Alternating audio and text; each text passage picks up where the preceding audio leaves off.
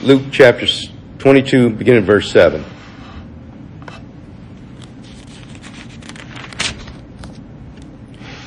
Then came the day of unleavened bread, when the Passover must be killed.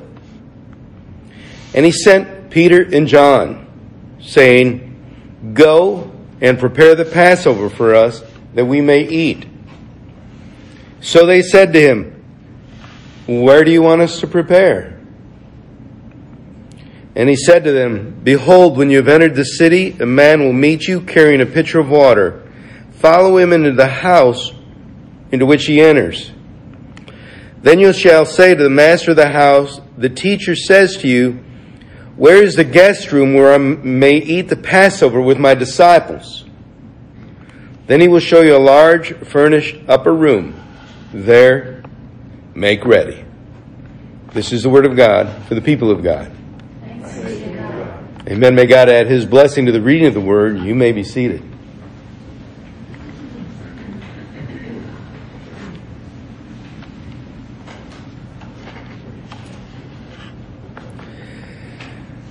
This morning, I'm going to ask you to take a journey back in time with me. Back before this century, back before all the world wars of last century, back before the Reformation, before Napoleon, before the Inquisition. Keep going back in history, further and further back, before the crucifixion of Christ, but not much further back, about a day. And I want to share with you the scenario that is happening with Jesus and His life and the culture of what's going on in Jerusalem. It is the time of Passover, as this passage says. It is the night in which Jesus is going to share His deepest heart with His disciples. He's going to wash their feet. They're going to eat a Passover meal together, and Jesus is going to institute Holy Communion. But what you may not know is before any of that can happen, the Passover meal and all the preparations for these things have to be made ready first. Jesus is a wanted man. He cannot move around in public in Jerusalem. He hasn't been there for months, because if he had shown his face, they would have arrested him. He cannot go to the house where the Passover is being prepared and wait, because people would see him and report him. He cannot tell his disciples where they are going. One of them, named Judas, wants to betray him, and he will tell the authorities where to find him. So Jesus cannot reveal the location of where he's going to eat. It will not work that way, according to Scripture. But that conspiracy to kill him is in place. Judas has already met with them. He's just looking for an opportunity and to know where Jesus is going to be, and then he's going to go tell them where he can be arrested. At this time, Jesus will be dead in less than 2 days. But he still has some work to do. He hasn't yet said, it is finished. There's still some more things that need to happen. But he knows it's time to move the last events of his life ahead.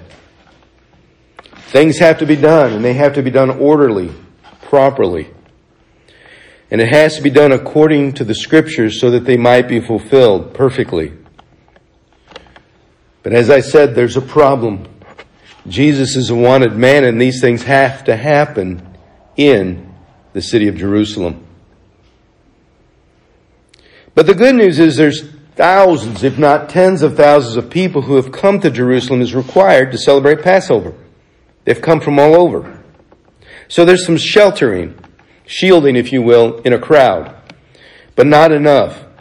Because the authorities have already set a deal and struck a deal with Judas and who knows who else, that if you see this man, we need to arrest him. So let us know. The problem with all the betrayal is Jesus is not sure, according to Judas, when Judas is asked by the temple leaders where he's going to be to arrest him. They ask Judas, where's he going to celebrate the Passover meal? And Judas says, I don't know. He hasn't told us. And so they said, well, when you know where he's going to be, come and tell us. It's almost time for that to happen, but not yet. And since Judas cannot go and know where Jesus will have that meal ahead of time, he has to wait until Jesus goes there and then reveal his location. Now, on this particular Passover, of all Passovers, it's a crucial event with the Paschal Lamb, the new covenant that Jesus is going to establish with the blood and the bread, or the wine and the bread, if you will, calling it his body and blood. He's going to establish that covenant. He's going to wash their feet. We talked about that last week. He's going to take the lowest servant role in the house of washing feet. He has to do that to show the extent of servanthood and love that he has. If you're not familiar with the depth of that, listen to last Sunday's message.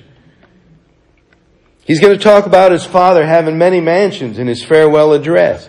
He's going to talk about how to know that they are loved, how Jesus is going to be with them, how he's going to give the Holy Spirit. He talks about all these different things, the story of the vine and the branches. He's got to tell it. This is where it's going to happen. He begins to call his disciples his friends in the upper room. Before then, they're just his disciples. He's going to spend time in the Garden of Gethsemane praying sweat drops of blood. He's going to be arrested and all the sheep will scatter. As the scripture says, strike the shepherd and the sheep will scatter. That has to happen. And it has to happen soon. But before it all can happen, the meal, the Passover meal, has to transpire for it to start. But it has to be prepared. You got to cook a meal before you can eat it. And this meal must be eaten. So how's Jesus going to get this meal ready and arrive without being seen? What can be done? What can he do to let the disciples know where to go and yet not let Judas know? It's a quandary, but he has the answer. This is critical because these two disciples that he sends, Peter and John, cannot be noticed or arrested. Jesus has the place in mind where this is to be, but he can't go. Not until all the city in Jerusalem is ready to dine, because it is said at sundown is when you begin to eat. So at sundown, all of the people are to be in their respective places, eating their Passover meal, and it begins to be dark.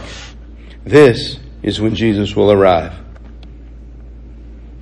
This is when Judas will know where Jesus will be.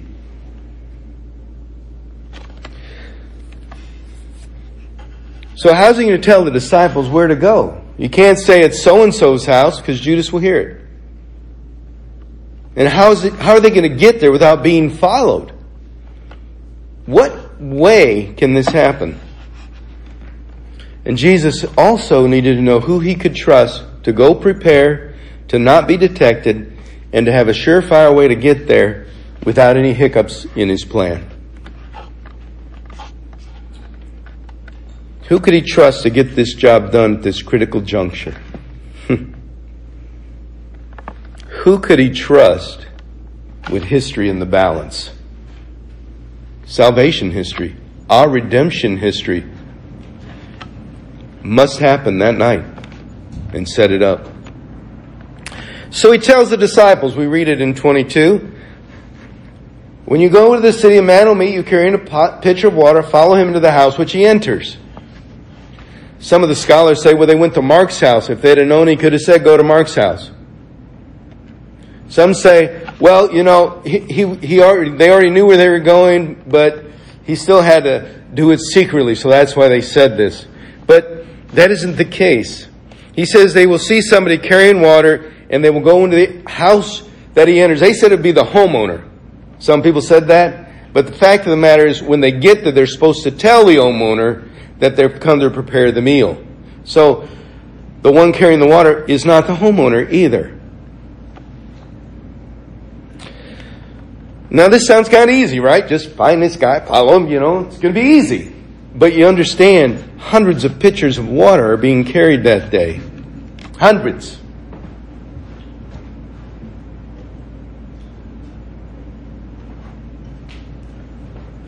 Some this size, some bigger, some smaller. On the front of your bulletin, there's a man carrying a pitcher of water. Some are lighter, some are heavier.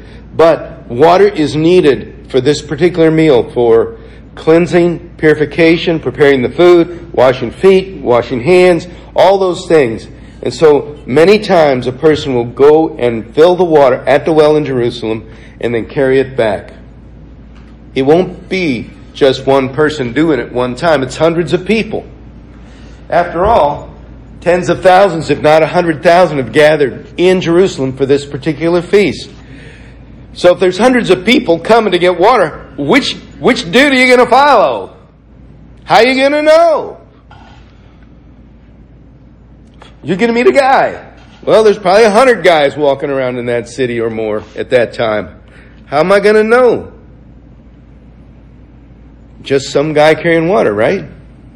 Well, let me take you to modern day Haiti and how this story plays out there today. In Haiti, water is a commodity. There is no running water in many places there. No plumbing. So every bit of water has to be carried.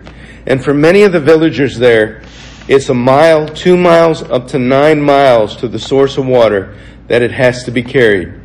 And everything that a particular family needs is carried back and forth throughout the day. Every day. Water carried. Many times a day. And what happens in Haiti is kind of like what happened in Jerusalem back at the time of Christ. They had a lot of children in Haiti in a family because mortality rate of children is high. So they had a lot of children. But they looked over the children and they picked one. And they said, you're going to be the one who carries the water while the rest of the family and your siblings get to go to school and get educated. They will have a chance to succeed and move away from this place and move on in life. And they say to that student, child, you will fail at life according to life's terms of education and success. But you will succeed at serving your family. Day in and day out, that will be their job for the rest of their life. And they know that. And they do it faithfully. It has to be done. Long hours, long life work. And if they don't do it, it won't get done. And they have to do it faithfully. The reward they have will be the thanks from their family and a reward in eternity as well. Because Scripture says, if you give even a cup of water in my name, you will by no means lose your reward. And Jesus, when he separated the sheep from the goats, said, I was thirsty and you gave me to drink. And they said, when? When did we do that? And he said, if you've done it to even the least of these, you've done it to me. Enter into your rest. So there was an eternal reward for carrying water like that all day long. As I said, it was that way in Jerusalem at the time of Christ. One person carried the water. Someone was chosen from the house or from the slaves, if they had them, to do it. But there's something I haven't told you yet. Carrying water at the time of Christ was strictly a woman's job. Nobody else would do it. If a man did it, he would be shunned. He's taking a job that would make him socially unacceptable. And yet on this day, it says there's a man, probably a young man, carrying water all day for his family. Back and forth all day long. And I think that he did this every day, except for the Sabbath. But he would do this every day. And because it was a demeaning, self-depreciating life, he began to be shunned and ignored by the authorities and other people who saw him as less than desirable person.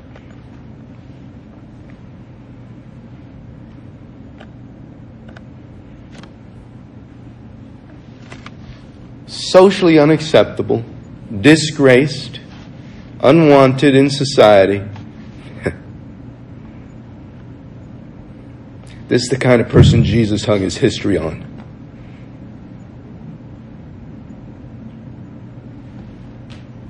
His character was to be faithful, carrying water day in and day out. He may have been unaware he could even lead other people in such an important task.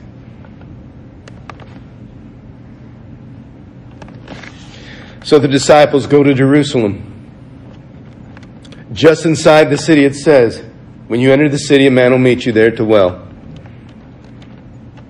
Hundreds going back and forth to fetch water. The disciples see maybe a long line there. Maybe just a single bucket. May take some time to get that water. So how are they going to know which guy to follow?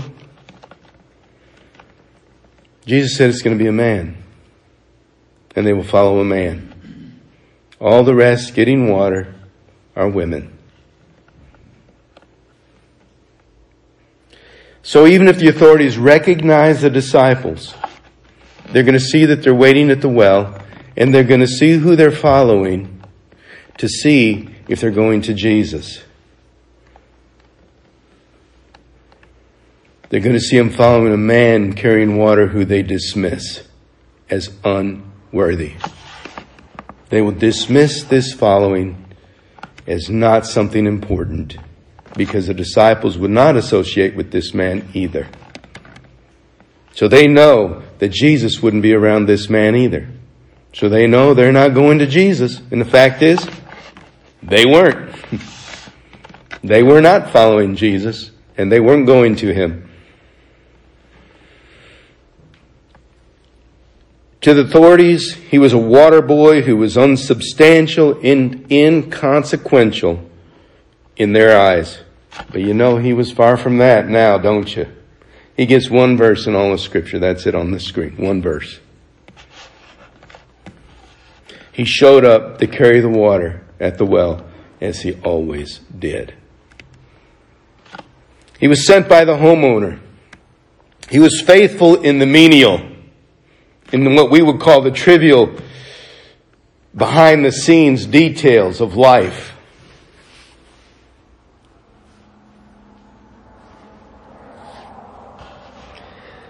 Totally and unquestionably reliable. This is the kind of person Jesus uses. The one who will be faithful to do even the small stuff without complaint, but faithfully, day in and day out. The kind he can count on to bear even just a cup of water in his name and not feel like they are failing Jesus, but rather serving him. You see, Jesus calls us to succeed at serving him, and others may see that we're failing at life by doing so.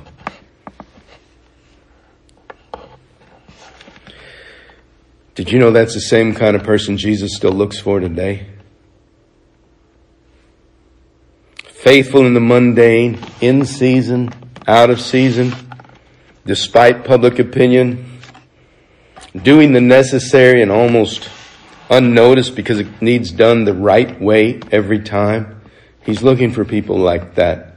People who don't need the glory, who don't require it, don't need the recognition, but say, I'm doing it because I love Jesus and I love people and I can do this. It may not be much, but I can do this. Jesus says, as simple as a cup of water. And who couldn't do that?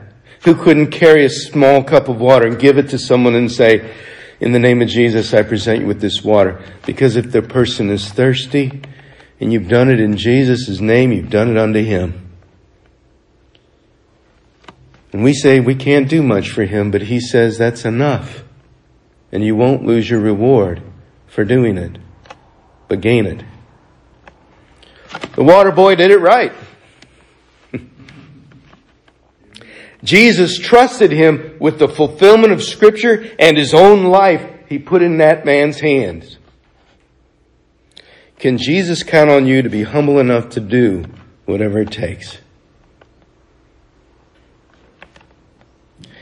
Can he count on you to bear a cup of water in his name? Are you willing to fail at life and succeed in serving regardless of public opinion or circumstance? If your answer to that is yes, then this morning I have a challenge for you.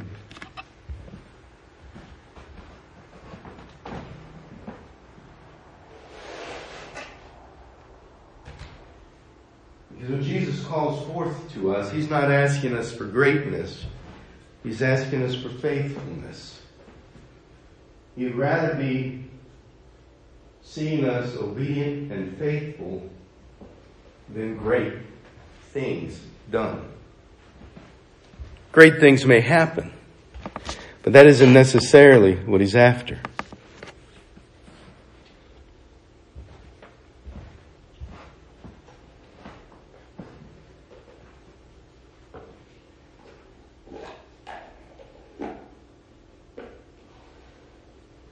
You see, he said, it's just a small cup of water you will take.